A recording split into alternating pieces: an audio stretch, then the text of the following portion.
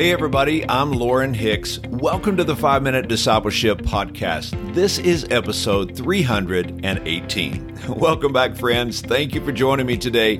Before we jump into this episode, let me invite you to subscribe to this podcast on Apple Podcasts, Spotify, Stitcher, Google Podcasts, or wherever you listen to podcast content. This way, these episodes will automatically be downloaded to your phone each day. It's my prayer that these podcast episodes are encouraging you and are inspiring you to be a fully devoted follower of Jesus. Today on the podcast, we are talking about God's will for His church.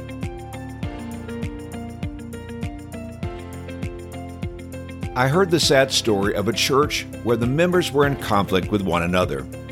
The church had a long history in the community. It had been a consistent witness for Christ for many years. But in recent years, the church members began to seriously disagree on how they would do ministry together. Finally, a group of people decided that they would no longer worship with the other believers. They decided to build a new building only 2 miles down the road, and they hired a new pastor. The split congregations had the same mission, the same gospel message, the same doctrine, but a huge disagreement on how they were going to do ministry. The decision split lifelong friends and even families. Christians who had known each other for 30 years were now shunning one another. They were no longer talking to each other, and they were avoiding each other in the grocery store. I believe this broke the heart of our Heavenly Father. As a church, nothing hinders our witness for Christ like disunity. Jesus said people will know that we are followers of Christ by our love for one another.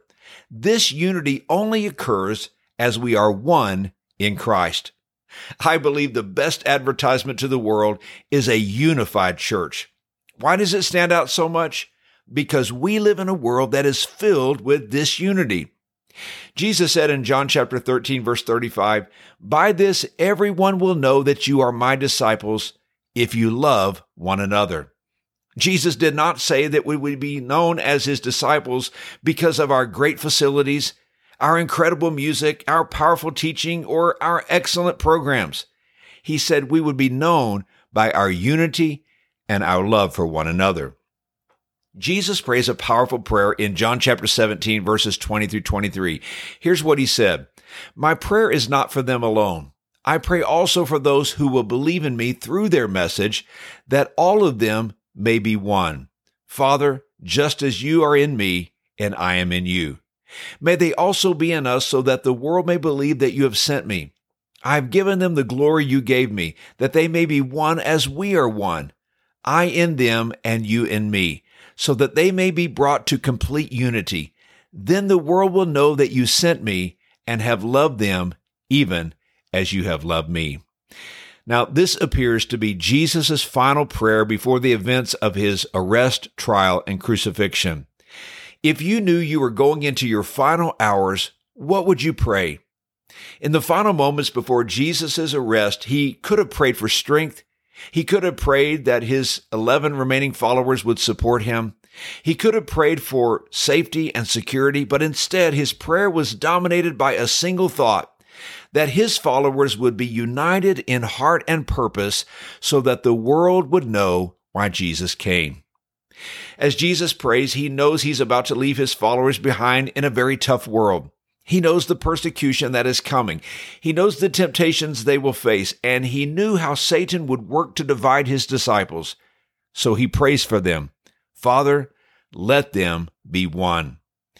You know, sadly, throughout history, Christians have divided over just about anything. Think about it. There are so many things to disagree about.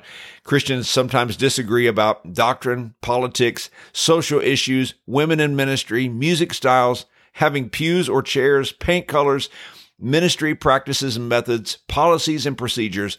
There's so much to divide about. There's an old saying that says, "To live above with those we love, oh, how that will be glory. To live below with those we know, now that's another story." You know, the Bible is filled with a focus on unity. God brings us together in all of our brokenness, in all of our differences, and He makes us one people, one body. Like a puzzle of 1,000 pieces can create a beautiful picture, so together we reflect the beautiful picture of Christ to our world. When we come together with all of our conflict, broken relationships, political division, dysfunctional families, and fractured communities, when we come together in unity, it is a sign to the world that God is at work here. And here's today's challenge. Remember what Jesus said. The purpose of our unity is to increase our witness of Christ. There are eternal implications to our unity. Hey, thanks again for joining me for today's episode. Let me give a big thank you to those of you who are sharing this podcast on social media. Thank you to those of you who are inviting your friends, your family, your church to listen in. It means so much. I hope this podcast continues to be a blessing in your life. Have a great day, everybody, and until next time, let's continue on our journey as followers of Jesus.